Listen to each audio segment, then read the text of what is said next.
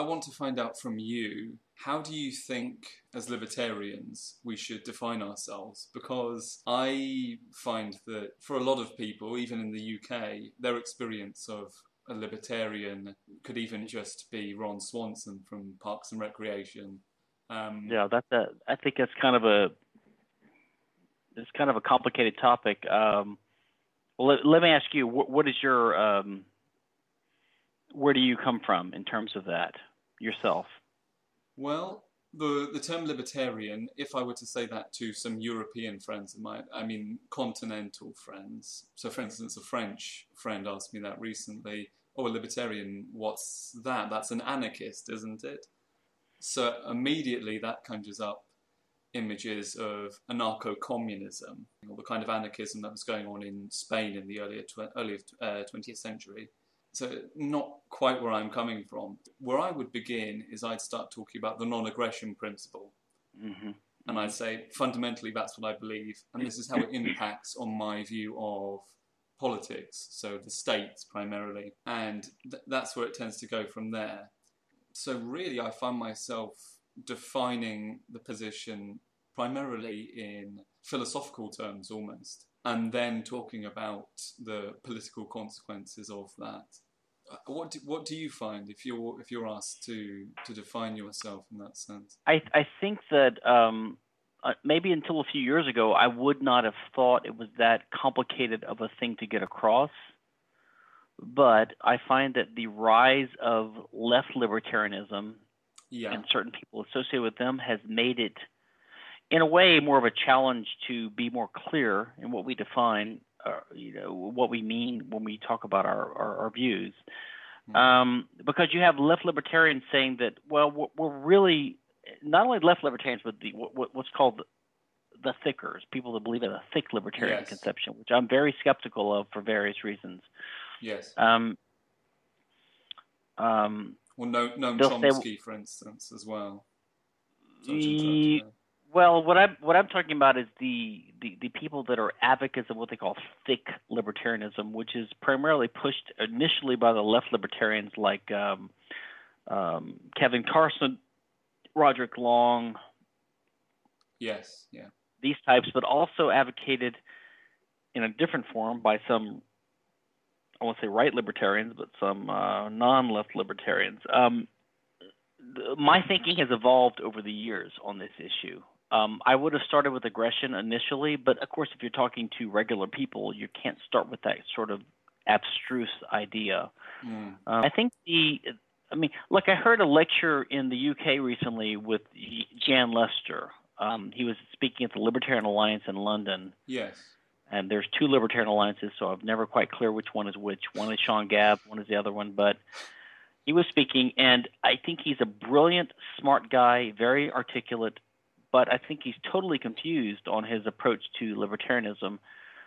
He did have some good points, though. I think his approach is that the common conception is there are two ways to approach this, which is justificationism, as he calls it, deontological, rights-based, and the other is utilitarianism. And he says he rejects both. And he adopts a third way, which is Popperian conjecturalism. I think that's completely confused and self-contradictory. And I think he actually employs both of the two types of libertarian reasoning that he says he eschews, which is utilitarianism and natural rights thinking. And he adopts these fuzzy terms like don't impose, do no harm. But he did make an interesting point that, if you're for libertarianism, liberty, then you're basically for liberty in some kind of general primordial sense. And there's some intuitive basis that most people have, which is that let people be alone. Now, he says from interference, which I take it to mean in a rigorous sense what Hoppe refers to as conflict. And conflict is always conflict over scarce resources. And property rules arise as a response to the possibility of conflict and as an attempt to try to solve that, to allow there to be cooperation between people. You could actually call our philosophy cooperatism, which I think Henry Hazlitt posited at one point in his book. You were mentioning economics in one lesson, were you there? No, it was actually in his book. No, it was his book on utilitarian book on morality. I think it's called The Foundations of Morality or something like that. It's a Henry Hazlitt book. It wasn't economics in one lesson. It was his other book. And in the introduction or somewhere in the beginning, he talks about he prefers the term cooperatism. And I've in America, some people using the word voluntarist now because they're talking about everything should be voluntary. Leonard Read with C said anything that's peaceful. So there's this idea that what we're in favor of is peacefulness, cooperation, voluntary interaction, or liberty. Now, I've always thought, and I still think, that liberty is a dependent term. It's the liberty to do what you want with things that you have the right to control. And the only reason that matters is when there's the possibility of conflict, which is why we need property rights. So I believe basically that the entire realm of political theory and political philosophy is concerned with norms or rules that govern what action is permissible. The only reason this concept would come up is if there's a possibility of conflict. If there was no such thing as a possibility of conflict, it would make no sense to have rules designed to allow people to act without conflict. And what conflict means is the incompatible attempt by two or more people to employ a resource, a scarce means, at the same time for the same purpose. Yeah.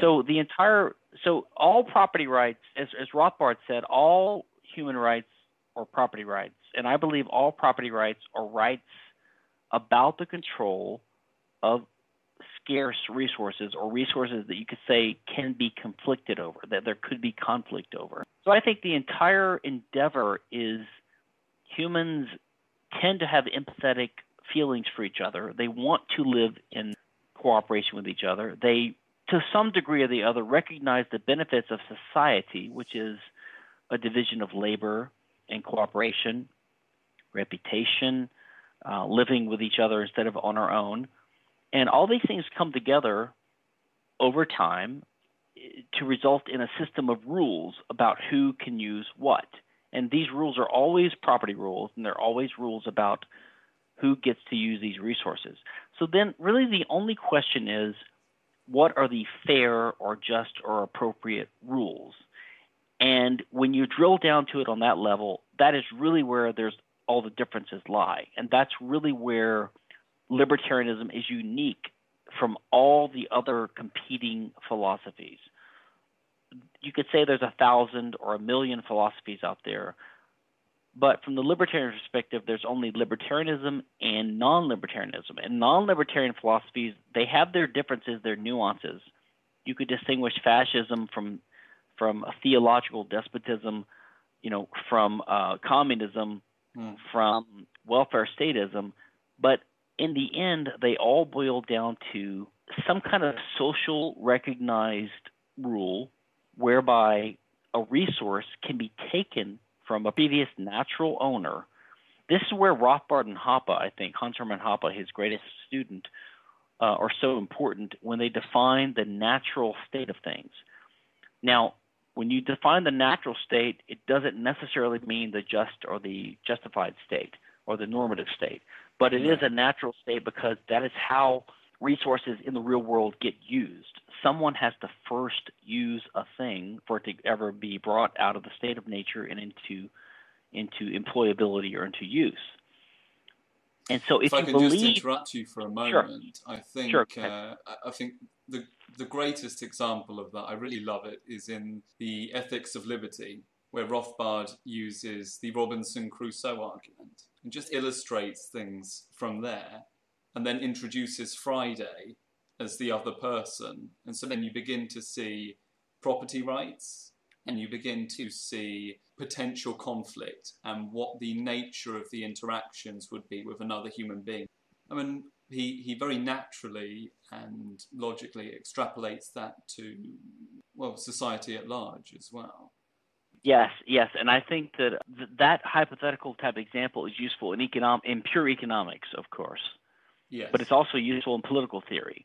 And in political theory, the usefulness of that hypothetical, first of all, that example is not as insane in a sense, or as crazy, or as unrealistic as, for example, the hypothetical example of the evenly rotating economy used by Mises and by Rothbard to illustrate the workings of a free market economy.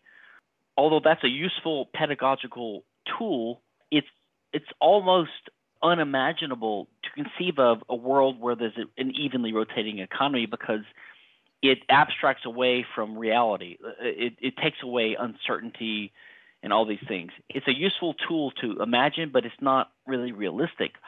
However, it is possible to live by yourself on a desert island. So that's a real example. It is possible to live with one other human. It is possible to live with a large number of other humans. These things are all real-world examples. And I think what's beneficial about the Crusoe, Friday, Robinson Crusoe example is that if you imagine someone alone in the world, they have to grapple with parts of economic concepts that we deal with now. They have to have scarce means to live. They have to employ resources to live. However, there's no concept of conflict because there's no one else to have a conflict with, right? So there's no need for property norms. There's no one to have a right against. So that helps you see that property rights arise only in a social context and only when there's the possibility of conflict, but having other people around also gives you the possibility of the division of labor and immense wealth and trade and social cooperation and society.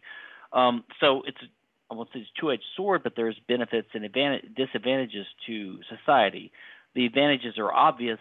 The disadvantages, there's a possibility of conflict. And what most normal non-psychopathic humans do is they come up with rules for us to get along with each other so that we can benefit from each other without conflicting with each other and running into conflict with each other. So to return to your original question, I think libertarianism is about liberty, but liberty is defined within a sphere of controlling your own destiny, using resources at your disposal, but without conflicting with other people.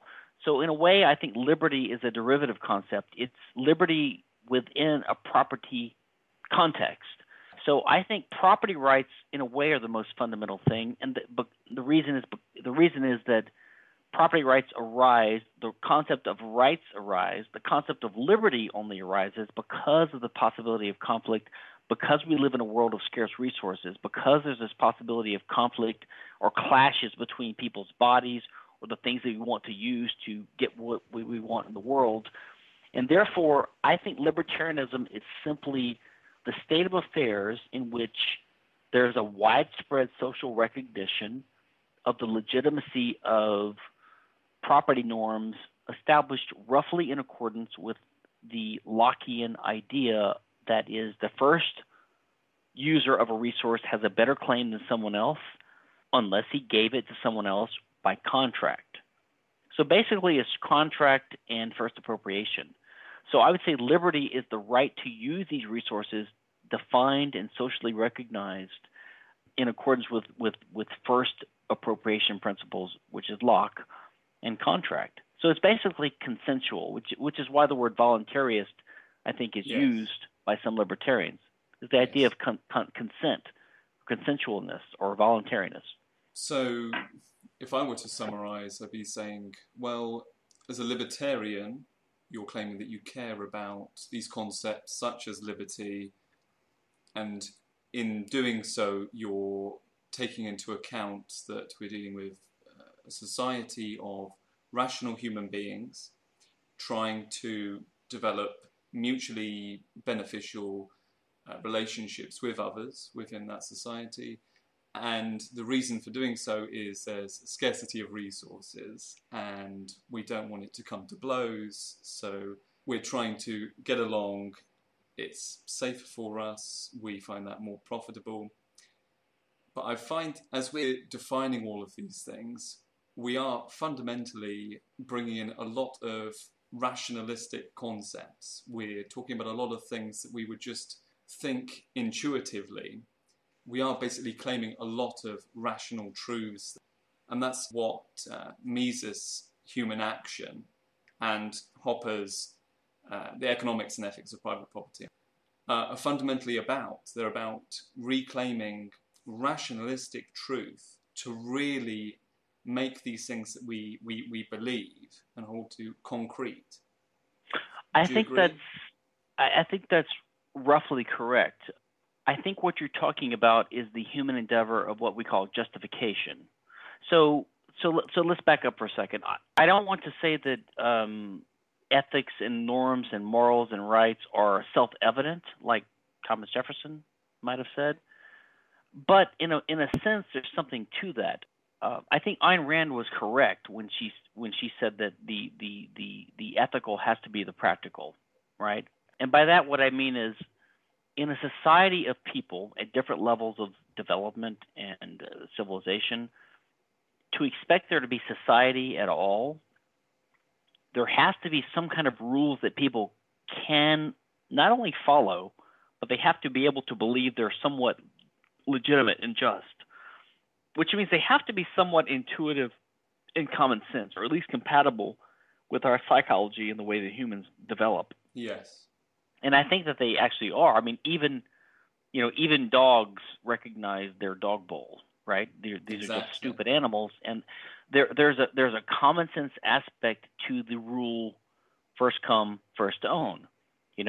I had this piece of property first, this piece of land, and if you come and try to oust me from it, I'm going to resist you, and we may come to blows. And if there's any kind of appeal to justice, to the community at large or to each other or whatever, the original owner has a better claim than the second guy. The second guy could never have a better claim to it. As human society develops over time, and we became richer and we become more sophisticated, and we have more and more resources to develop towards these ever more intricate arguments about smaller and smaller things, boundary questions, things like this, people find resources and time to argue and to try to figure these things out in a more or less fair way. And when I say more or less fair way, both sides are usually appealing to some general neutral third party or to the community at large. They're making arguments, and they're appealing to commonly held values or norms that everyone more or less agrees with. First come, first serve, contract, etc. And so then everything else is just a question of detail. Okay, then in fact, who transferred this to whom? Is there proof of it by written document? Whatever. And over time, people start to equate these procedures, these legal procedures, with justice itself, which I understand because they're intricately bound up. There's a slight mistake there, I think, in equating the two, because justice is not the same as a procedure. But at a certain point in time, you have nothing else to do but to rely upon a procedure for epistemic reasons, right? You have to have a method for figuring things out. So I think that's what tends to happen in society. And the legal systems get more and more sophisticated. In the last 200 years, we've gotten more and more sophisticated. There's more and more publication. There's more and more availability to information. There's more and more sophisticated legal scholarship. At the same time, the state control of things, state regulation, and state legislation have intruded into this field, interfering with it and making it less and less, I won't say rationalistic, but less and less naturally just. So at the same time that it's easier now to figure out what the law is, the law has become less compatible with natural justice because the state has interfered with it with legislation. So we've come to the point now where people try to abide by the law. They think it's somewhat connected to natural justice and common sense and common justice. Yeah. And yet they also have a natural skepticism, which they should have, about the overall justice of the law, because they know that it's just a bunch of arbitrary rules announced by the central states and their courts. So you have this tension. Yes. Right now. I mean, I think it's fairly commonplace, actually, in the discussions I have with family, friends, people I talk to on the train, that they have never really thought about the difference between law and legislation. Right. when I explain to them that law, developing social norms and rules for how we interact with each other, could be no different to discovering a scientific law in a sense. Right. When I try to explain that to them, they've never even thought about that. They only understand legislation, it being dictated what is correct behaviour. And when you explain to them that people can get that wrong, people can say that for one man to find another man sexually attractive and they do whatever they want behind closed doors is wrong and they need to be punished. And they think about that for a second and say, oh yeah, I guess so. That doesn't accord with what I intuitively understand to be morally right or wrong.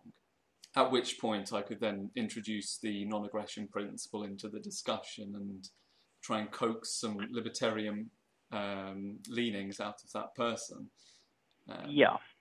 And even your typical, and so what you're discussing is really the rise of what we call legal positivism, right? Legal positivism is the idea that, which everyone is acclimated to nowadays, right? Legal positivism is the idea that that not only what the law is, you find out what the law is by studying what the courts will do, what the government is going to do, like the practical everyday effects, which is sometimes called legal realism in the U.S. But it's sort of the further idea that that's the only law you could ever know, which is a type of ethical skepticism in a sense, right? It's this idea that there are no eternal, immutable, external, objective criteria of ethics that we could ever use to judge any ethical theory. All we can know is what some kind of authoritative source tells us. Now, religious people think that's God, right? Yes. Modern liberals in the U.S. sense, leftist statists think it's the state. The state can announce what they can decree this, and they have no other standard to go by. But almost no one really sticks to this consistently because, so you'll find, for example, a death penalty case in the U.S. Or some Supreme Court ruling that the left or the ACLU doesn't like. And they will fight it tooth and nail, and they will argue to the court, here's the rule you should adopt, like in the gay rights case recently in the U.S. So they are appealing to some higher standard. They are telling the court the law that you've been enforcing is wrong according to some external standard. Yes. Now, they usually retreat to the Constitution or some kind of interpretation of it because that's something written down they can refer to that anchors them in something tangible and real, because they can't really appeal to a natural law authority because they don't have one. Yeah. So, but they're appealing basically to a natural law or an external authority without explicitly saying it, right? But the point is, everyone implicitly and intuitively has an idea that the court or the government could make a mistake. The government could do something wrong. And if you believe that, if you believe the government could ever do something wrong, like killing an innocent person or nuking Nagasaki or, the concentration camps in Germany, whatever, if you just think of any example of the government doing something wrong, then you have to have some what we call higher law standard of justice that you think is outside the government itself and that the government itself is to be judged by. The problem is most people are not equipped to come up with a justification or an explanation of this higher law standard. So they resort to constitutions or the common sense of mankind or something that's quasi-positivistic in a sense, quasi-legally positivistic. I mean, we're focusing more on the legal side of things, but I think it would be fair to say in the West, in other fields of study, I think we have drifted away from any rationalistic basis upon which we would think about things, discuss things. And I think we have drifted towards, in many cases, scientism. Yeah. I think you can see that so clearly. It's highlighted so clearly when you see debates between religious people. So, for instance, an evangelical Christian debating someone like Richard Dawkins, And the scientism is really coming out, the scientists, where they will oftentimes openly say that they think that science is the only way to determine truth. Why don't you define what you mean by scientism? Because I feel like some of your listeners may not be clear about that critique or that term, scientism. Yeah, that's true.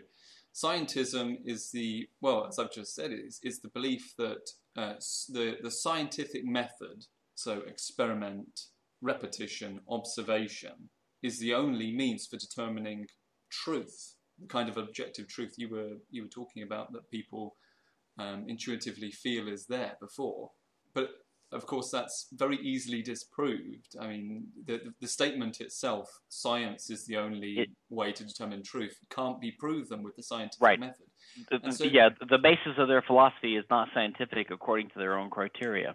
Precisely. I mean, they're using rationalistic thinking as the basis upon which they do things. I mean, this is why I am a libertarian, but I also, I'm leery of thickism, as they call it. But I do think that it's almost impossible to be a good, solid libertarian without a good basis of understanding of Austrian economics. And Mises talks about what you're talking about. He has what he calls dualism, right, where he says there are two realms of existence or understanding, and they have different modes of understanding, right? There's the causal realm, which is a study of the laws of cause and effect, the physical laws. And then there's the teleological realm, which is a study of the consequences and the way that agents with purpose behave in the world. Now, I don't know if he logically proved that that's the only two realms, but those are two obvious realms, and they have different rules of applicability. And what's happened is that the mainstream world, the liberal arts, the humanities, and the natural sciences have almost all adopted this dichotomy, which is that to be true science, it has to be the physical sciences, the causal sciences. Yes, exactly.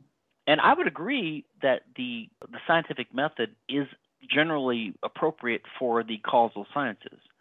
There's a reason for that, which is actually outside of their field. It's a meta field or an ontological field, but there's a reason for it, but it's still true. But they use the word science to refer to anything that's objectively true. Anything that's not natural sciences is not objectively true, right? So they basically denigrate all the fields outside of the hard sciences to some kind of quasi-science or pseudoscience or mystical verbal utterings or whatever. And as a result, because they were so successful in their physical theories in chemistry and physics and mechanics and engineering, then the economics and sociology and psychology, they all started trying the soft sciences. The soft sciences started trying to pretend and ape the methods of the hard sciences to get treated like a real science. Exactly. Right? Whereas they all basically bought into the same idea that to be a real science, you have to have a testable proposition or a falsifiable proposition. So I think that's one of the big problems in the way people approach what I would call scientific problems, because to me science is just the general study of the systematic study of knowledge. You can have a science of ethics, you can have a science of economics, you can have a science of philosophy, whatever, and they may be teleological instead of causal related. But it doesn't mean they're not sciences. But it does mean you have to apply different methods to determine the truths in them. Sure. I think that's really important that we really understand that as libertarians, because when we think about how economics, all these other social sciences, I won't call them soft sciences, and scientific fields and various areas of study have more or less abandoned rationalism. And I believe a part of that is the fight against religion or superstition, really. Abandoning that previous thinking and saying, well, no, look how, as you said, look how science has helped us to develop new technologies, develop our thinking about other things, look at how it's causing us to progress, how it's bettered society. And so to move outside of that realm and to say, well, no, using our mind, we can we can think about things and we can discover truths. It seems like a Right. kind of mysticism almost. It Yes. seems, I Yeah. think, Or as I think as some earlier philosophers denigrate this stuff, they call it metaphysics. Right. The word metaphysics is a term of a pejorative or a term of denigration. Right. I think that I'm not a philosopher. neither am I. But but my view, this is related to Misesian dualism and the Misesian praxeology in particular. Yes. So to back up for a second, praxeology is Mises' action axiom, right? His idea of what are the characteristics that explain what happens when humans act. And it's pretty simple. It's basically a human being has some kind of vision of what's going on, some kind of vision about the future, vision about alternative futures, and an idea of what they want to happen in the future as opposed to not happen. So they have an idea about how they can interfere with the world to cause to happen what they want to happen. Yes. All those things, it sounds very simple and obvious, but I think it's very profound because it shows why humans always employ scarce means, which brings into the whole thing about this gives rise to the possibility of conflict and the need for social norms and property rights if there's more than one person around. Yes. And it also explains why they need knowledge about the world. And the knowledge is twofold. It's knowledge about what works, that is, what causal laws are there. And they acquire that by experimentation and by their life experience and by whatever, learning from others, and also an estimate of what might happen in the future. That's a forecast, and that's the future. Yes. The future is uncertain, so there's a little bit of entrepreneurial aspect to any action because you're trying to forecast and predict what the future is, Yes. right? And so all these things tie into what human action is, what praxeology discusses. I forgot where I was going with this, but well, that's a pretty good place to be anyway. Going from there, I automatically want to start discussing Hopper's argumentation ethics. Okay. I've spoken about why rationalism's important. If I can have a big lead up to this now, I've been doing some study on Western history. Yes. And one book in particular I've read, which was very interesting, was Ricardo Duchene's The Uniqueness of Western Civilization. And so he has argued that very thoroughly, that the Indo-Europeans who first settled in Europe were very restless, very competitive, very libertarian, he describes them, group. And they changed the culture throughout Europe. And he argues then, in order to give rise to societies where leaders are not just despots, they really want the honour and the prestige from other free men, so they would desire to be the first among equals in a sense. And that led to a sense of competitiveness, but also automatically that led to constant checking of any sense of authority. And he believed that this sense of competitiveness also gave rise to Greek philosophy, where ideas were not just given by a sage, and that is truth. Right. You can only maybe tweak that a little bit or improve upon it or something like that, maybe. But you can never, ever conflict against that idea. So he believes that all of these ideas of individual liberty and rationalism, a higher degree of rationalism, which is really what he has argued is the thing that is most unique about Western civilization, individualism and that libertarian sense of competitiveness there, the Western traits, and he believes that they're things that we should strive to retain, as those things are being abandoned by various academic fields today. We in the West, to the rest of the world, we're giving such a mixed message because, I've just spoken about the history of the West and how the seeds of liberty have grown here, and now we have these marvelous theories. But to the rest of the world, they send their brightest minds to our universities, and so they imbibe Keynesian economics, very, very left-wing thinking. And when they go and they become, the president of some other country, India, they go back to India, all these different countries in the world, they share that form of economics. And then on the other side of things, we have big military spending really protecting, arguably, corporate interests and being used to defend that abroad. And so we're supposed to be liberating these people as well, bear in mind. So, when people look at the West and they say, well, this is supposed to be the hotbed where liberty and freedom and modern liberal democracies has grown, we're sending out such a bag of mixed messages. It's unbelievable. And if I can bring this back to where we started, which was even within the libertarian community, we tend to give out a mixed message as well. There are differing ideas, and there's lots of leftist ideas within libertarianism too.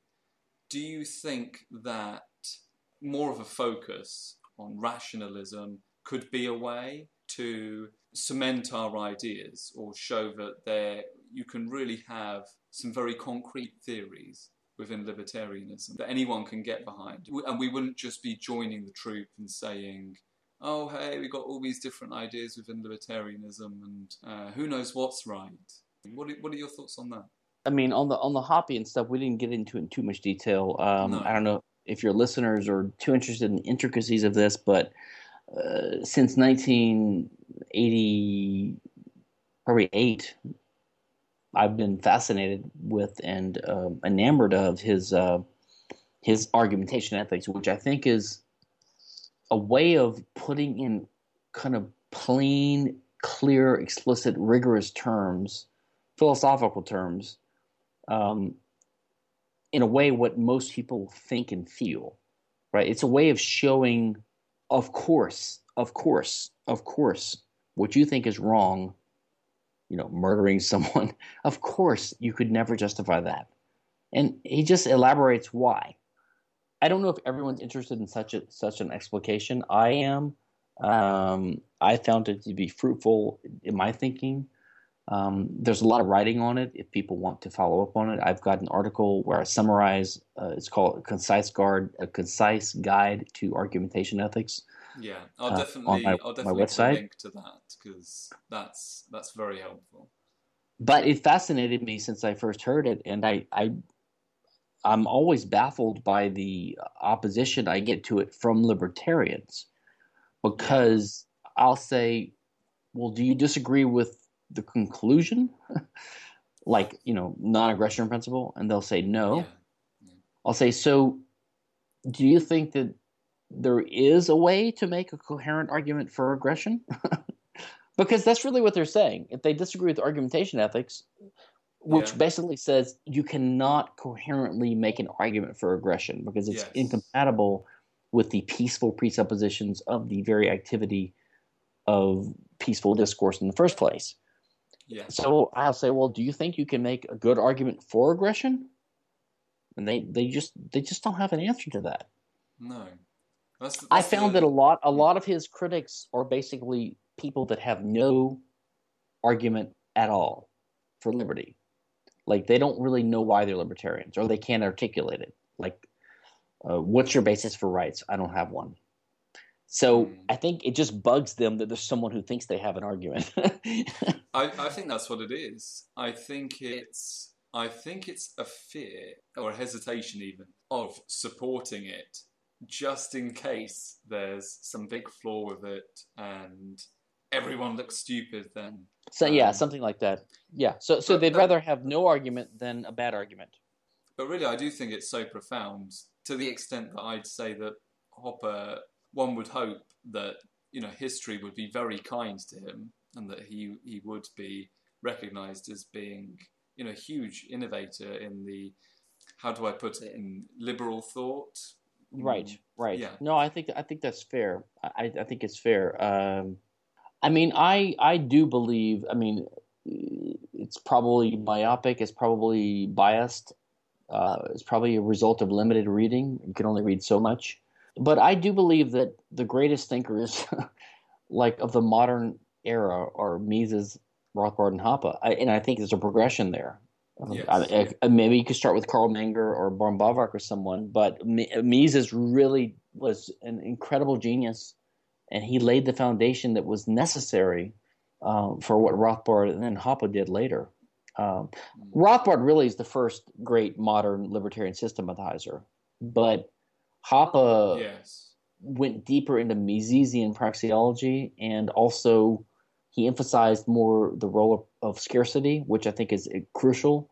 And he was a little bit more, he was not an American, so he was a little bit more willing to have a skeptical eye towards the common assumptions of the American libertarians about the libertarianness of the original American Revolution. So I think that helped him be a little bit more radical too, with his criticism of democracy and things like that. So it was really Rothbard, and then Hoppe, added a cherry on top, and we'll say he completed it. But he really is, I think, a great pinnacle of a social thought. Yeah, definitely. I mean, it's just the ultimate argument for libertarianism. And the beauty of it, as you've said, is that in the very act of trying to argue against it, to put an argument forward, you are validating the non-aggression principle. It's just such a wonderful argument. Articulating it to someone who has no idea who Hoppe is, who Mises is, what any of this is about, doesn't even think about rationalism or any of the things we've been talking about, a little bit different. But the beauty of it is they already understand it. Right. It's so, right. it's I agree frustratingly completely. simple and straightforward. Well, which is one reason I think that's one reason these academic libertarians are opposed to it. It's too simple. It couldn't have escaped their notice all these years. Exactly. It couldn't have gone. Plus, a lot of these academic libertarians have they have an investment in keeping it being an open question. So they have something to do. And they also are proud. They're proud. They don't want to admit that this guy figured it out. And there's a lot of personal stuff too. All these conflicts with Rothbard and the Cato Institute and all these scholars over the years. That's one thing I like, is that the modern generations, they're washing themselves clean of a lot of these earlier things, so people can look at these things afresh and more objectively, not care about the personalities and Yeah, that's an interesting perspective. Do you think also, if they were to admit that he is right, they'd have to admit that they were wrong in a lot of their early material? Yeah, I think that's especially true of older scholars, people in their late 30s to 40s and 50s. Once you've gotten invested in propounding a certain way of thinking, it's really hard to just admit you were wrong. Yeah, it's time wasted. Life. Yeah. They're invested in a certain way of thinking, but a lot of them are just not. They're just not principled thinkers. They don't think in terms of principles. They want to tinker around the edges. They're basically empiricists or utilitarians. Yes. Right? This is the problem of our age. They basically have succumbed to what Rothbard and the others and Mises, have criticized many times, scientism of our age. Yeah.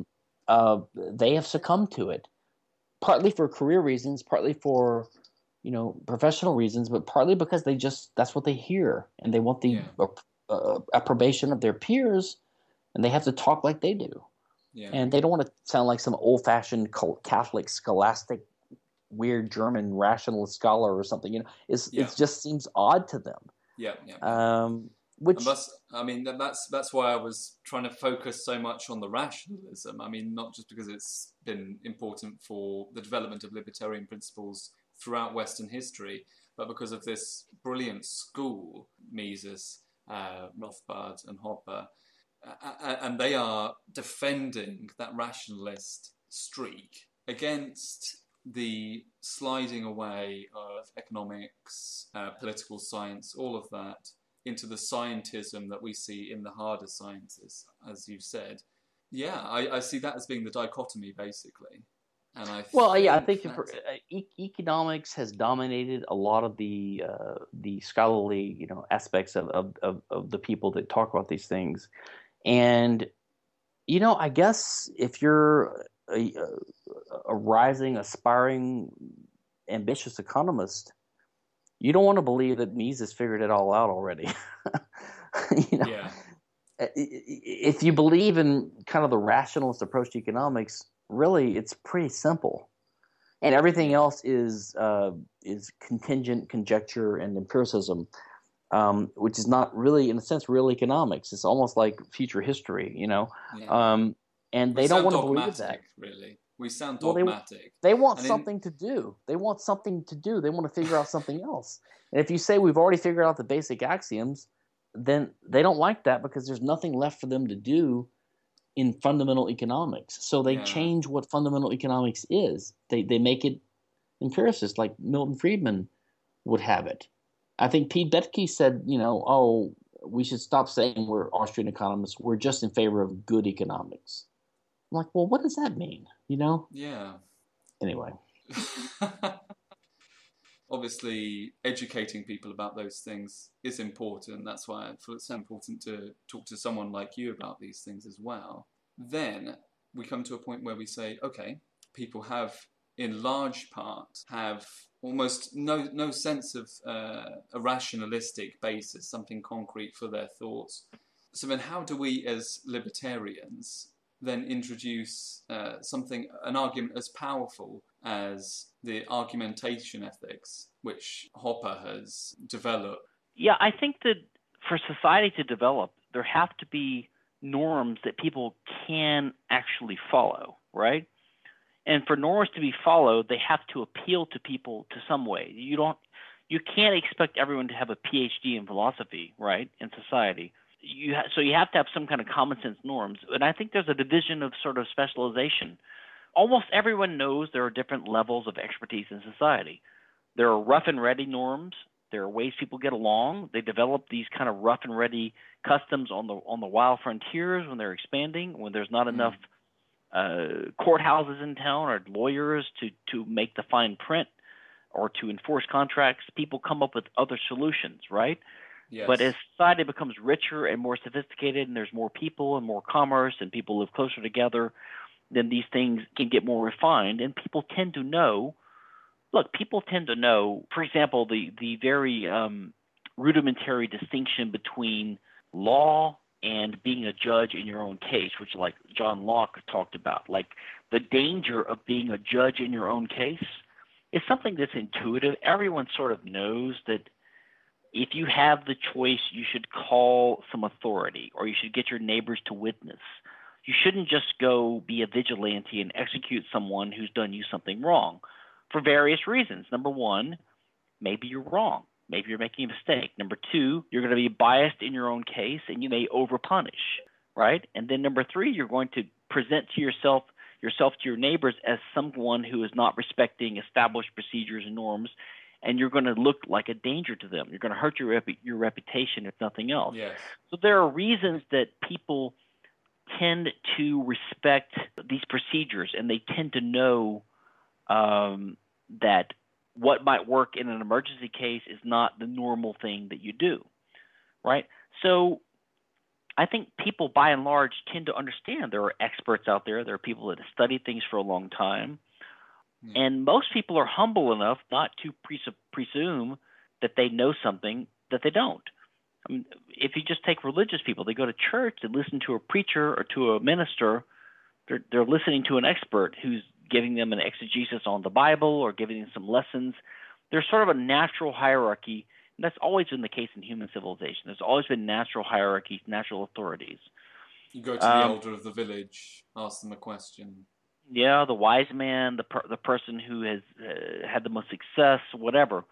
And I think that's the only way that these things can be spread, is that you have to work within that reality. So you talk about argumentation ethics. I mean, I personally think argumentation ethics is a revolutionary and mind-blowing idea, but in a way it's incremental. It's sort of like the final capstone of ideas that have been around for a long time.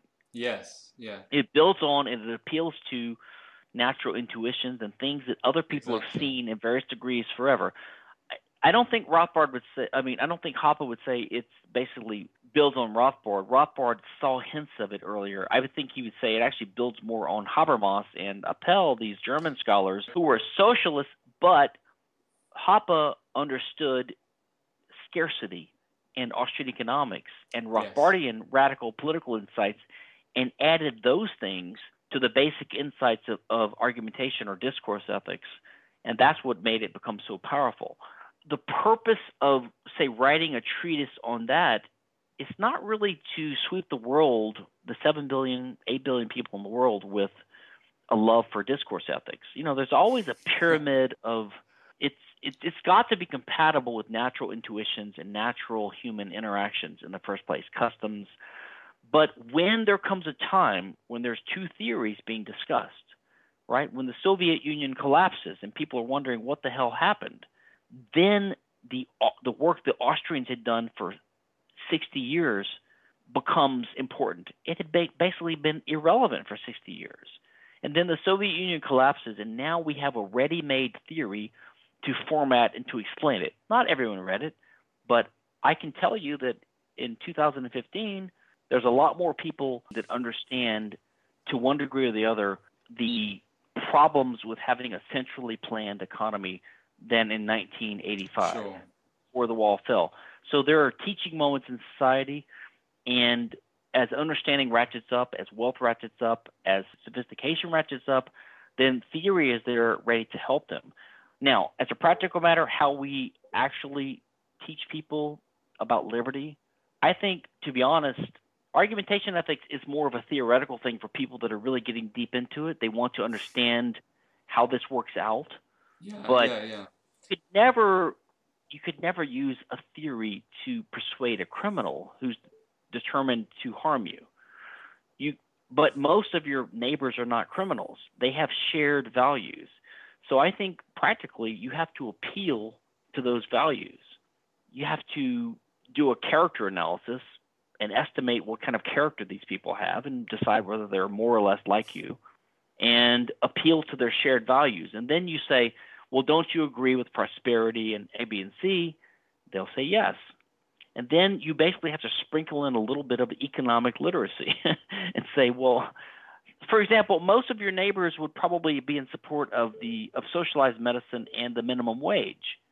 But there are also some people, they're just economically illiterate. So I actually kind of think the problem with the world is economic illiteracy.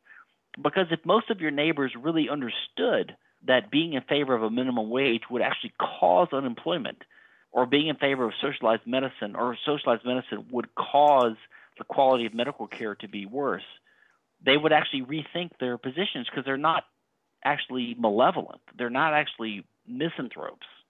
They're just economically uninformed. Well, when people think of economics these days, they think of, you're watching the news and there's all the numbers going on the screen, and they'll maybe show you some graphs and things like that. People have no idea what that's about. But I think economics is just about human interaction. I think once people understand that there's something very intuitive about that, you can have some pretty important discussions with them. And I think they can begin to see very easily what is wrong with the economic situation, particularly here in Europe. The frustrating thing about this for me, Stefan, is that it's all so very intuitive. And I think people do have lots of positive things to say when you really break down what it is that we believe in and we love.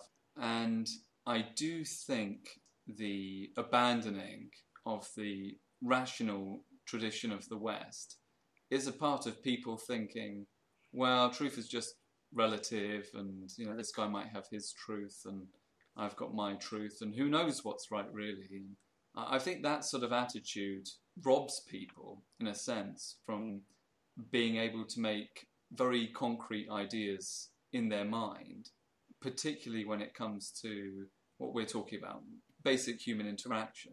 Yeah, and it could be that people have rebelled from this sort of strident idea of absolutes and morals, because they have seen the failure of so many systems over the last few centuries, right?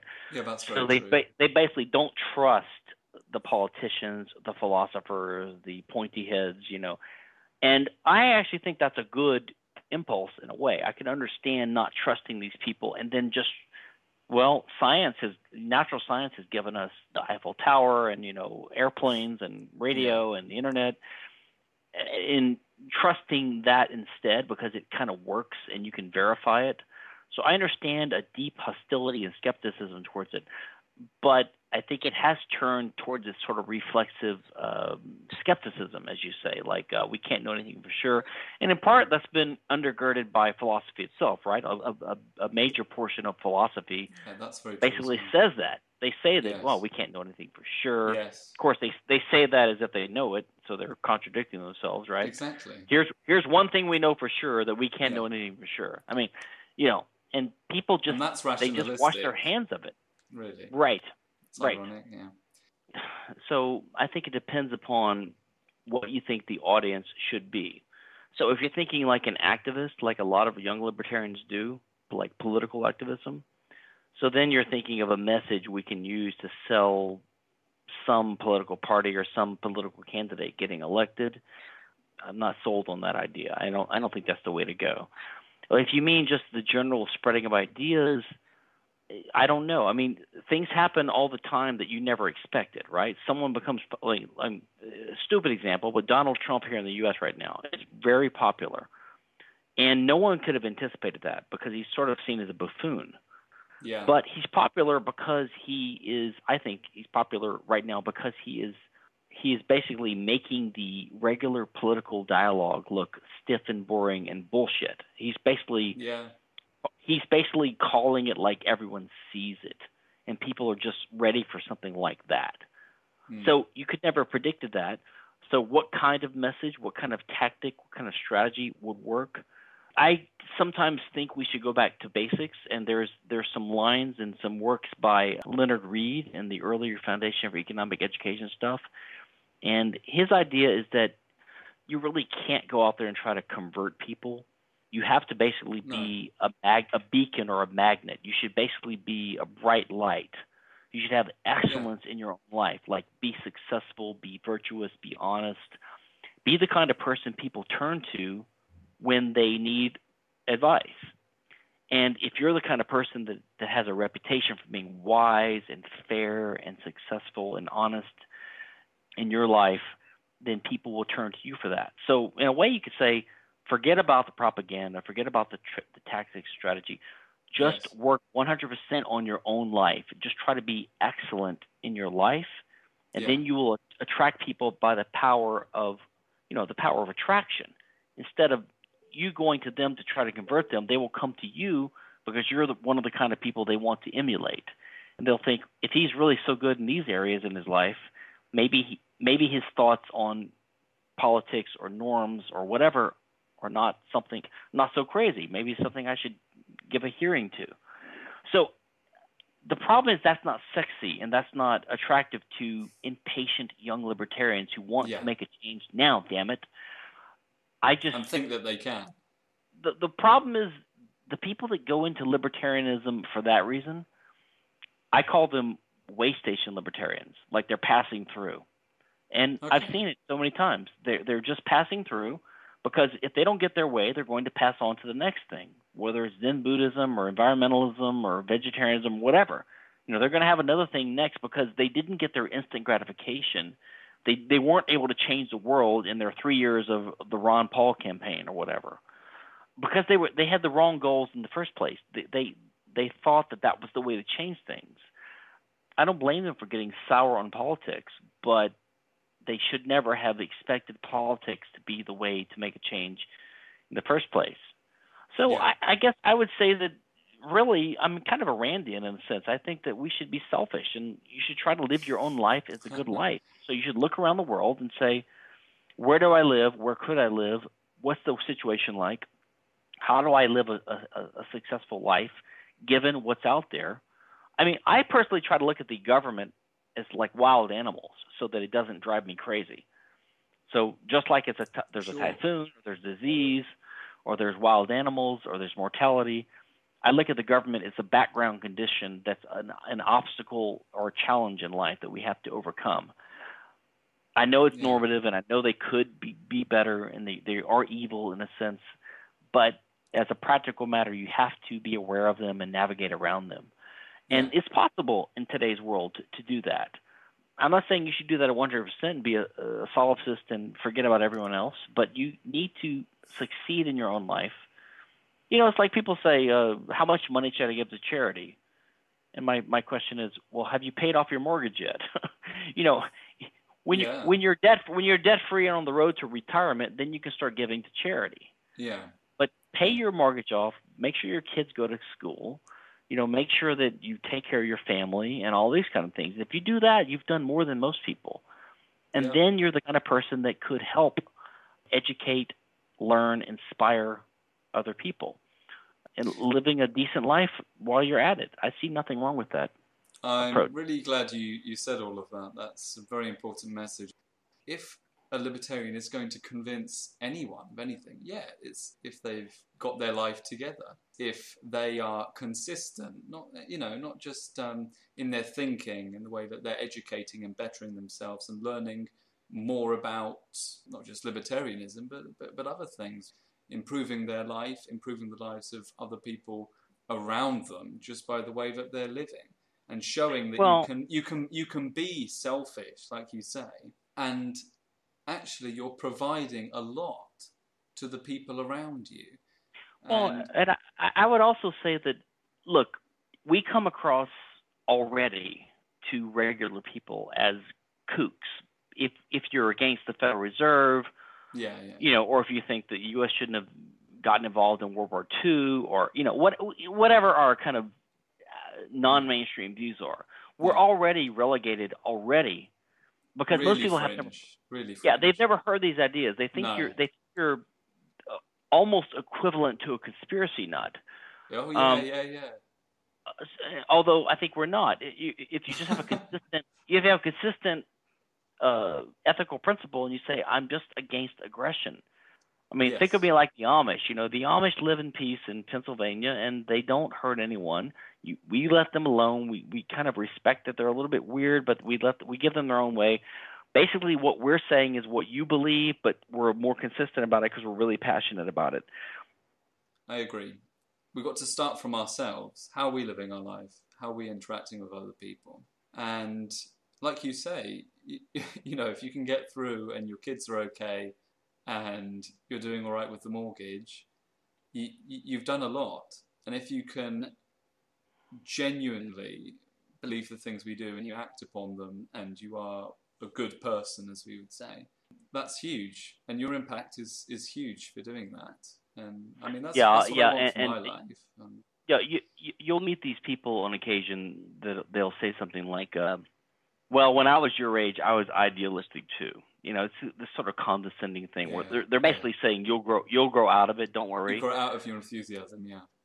And I always think, well, Murray Rothbard was 67 when he died, and he was an anarchist when he died. So I don't think everyone loses idealism and hope. So maybe if you live a good life and you just outlast them and just say, hey, I'm 60 years old and I'm still an anarchist, now what are you going to say? You know, that's one thing you can do. You say, like, I've been a consistent, principled, good person, anarchist all my life, or libertarian. You know, it's possible. You don't have to be condescending and say you're going to grow out of it someday. You'll learn the real world. The real world, you know, there's this idea that the real world, it's like if someone, every now and then I'll criticize a movie. I'll say, well, why did Superman get the power to do this? It made no sense. They'll say, it's just a movie. Like, yeah, but he didn't turn into Batman in 17 minutes. That would not have made any sense, you know. Yeah. You can actually criticize some theories, you know, for making no sense. And I just my think wife hates watching movies with me. Yeah, you're probably too analytical or critical. I rip it apart. You're like, just go with it. Yeah, but in what we do, there's the world, which is real, and we can acknowledge that. We don't need to pretend that people aren't somewhat statist. We don't need to pretend there's not war. You know, we know why 9/11 happened. It was blowback from, I mean, it's so obvious, right? You don't need to make up this huge, bizarre conspiracy about it. You can recognize the distinction between what's real and what's ideal. And when people say you're an idealist for that, you can simply point out, don't you believe anything is right and wrong? You know, exactly. You think the Supreme Court was wrong in this decision. You think the government shouldn't have done that. You think that it was wrong when this guy burst into someone's house and murdered them, right? So you think there's a distinction between what happens and what should have happened. That's the only distinction we need to make, and we can appeal to that because everyone sees that. And we need to simply say that's what we're doing as libertarians. We are making that systematic, and we're talking about it on a grand scale. We're talking about what the laws should be, how we should relate to each other in society, through this government thing that you guys think needs to run everything. Yeah. So I think that you can almost always appeal to something you have in common with your average decent person that's part of society. They understand the difference between reality and ideals. They're just sick of the pointy head intellectuals who've led them down the wrong path. And I understand that skepticism too. But you can say, listen, this is realistic. You know what's right and you know what's real. There are differences, but we all have these values and these views. And you can build on that. I think so. We just need to just remind them of their own moral compass a bit. That's why I always go for the non-aggression principle. I never phrase it that way, of course. I just sort of talk to them about the fact that really they don't believe that you should ever coerce someone, especially to force them to do something you have decided is good for them. Right. And really, we've come back to where the conversation began, haven't we? It sort Yeah, of I think so. begins and ends with that, really. I think it does. Anyway, Stefan, I've taken up so much of your time. I still enjoy it very much. I did too. I did too. Yeah, it's very helpful to talk to you. Nice talking to you. Thanks very much.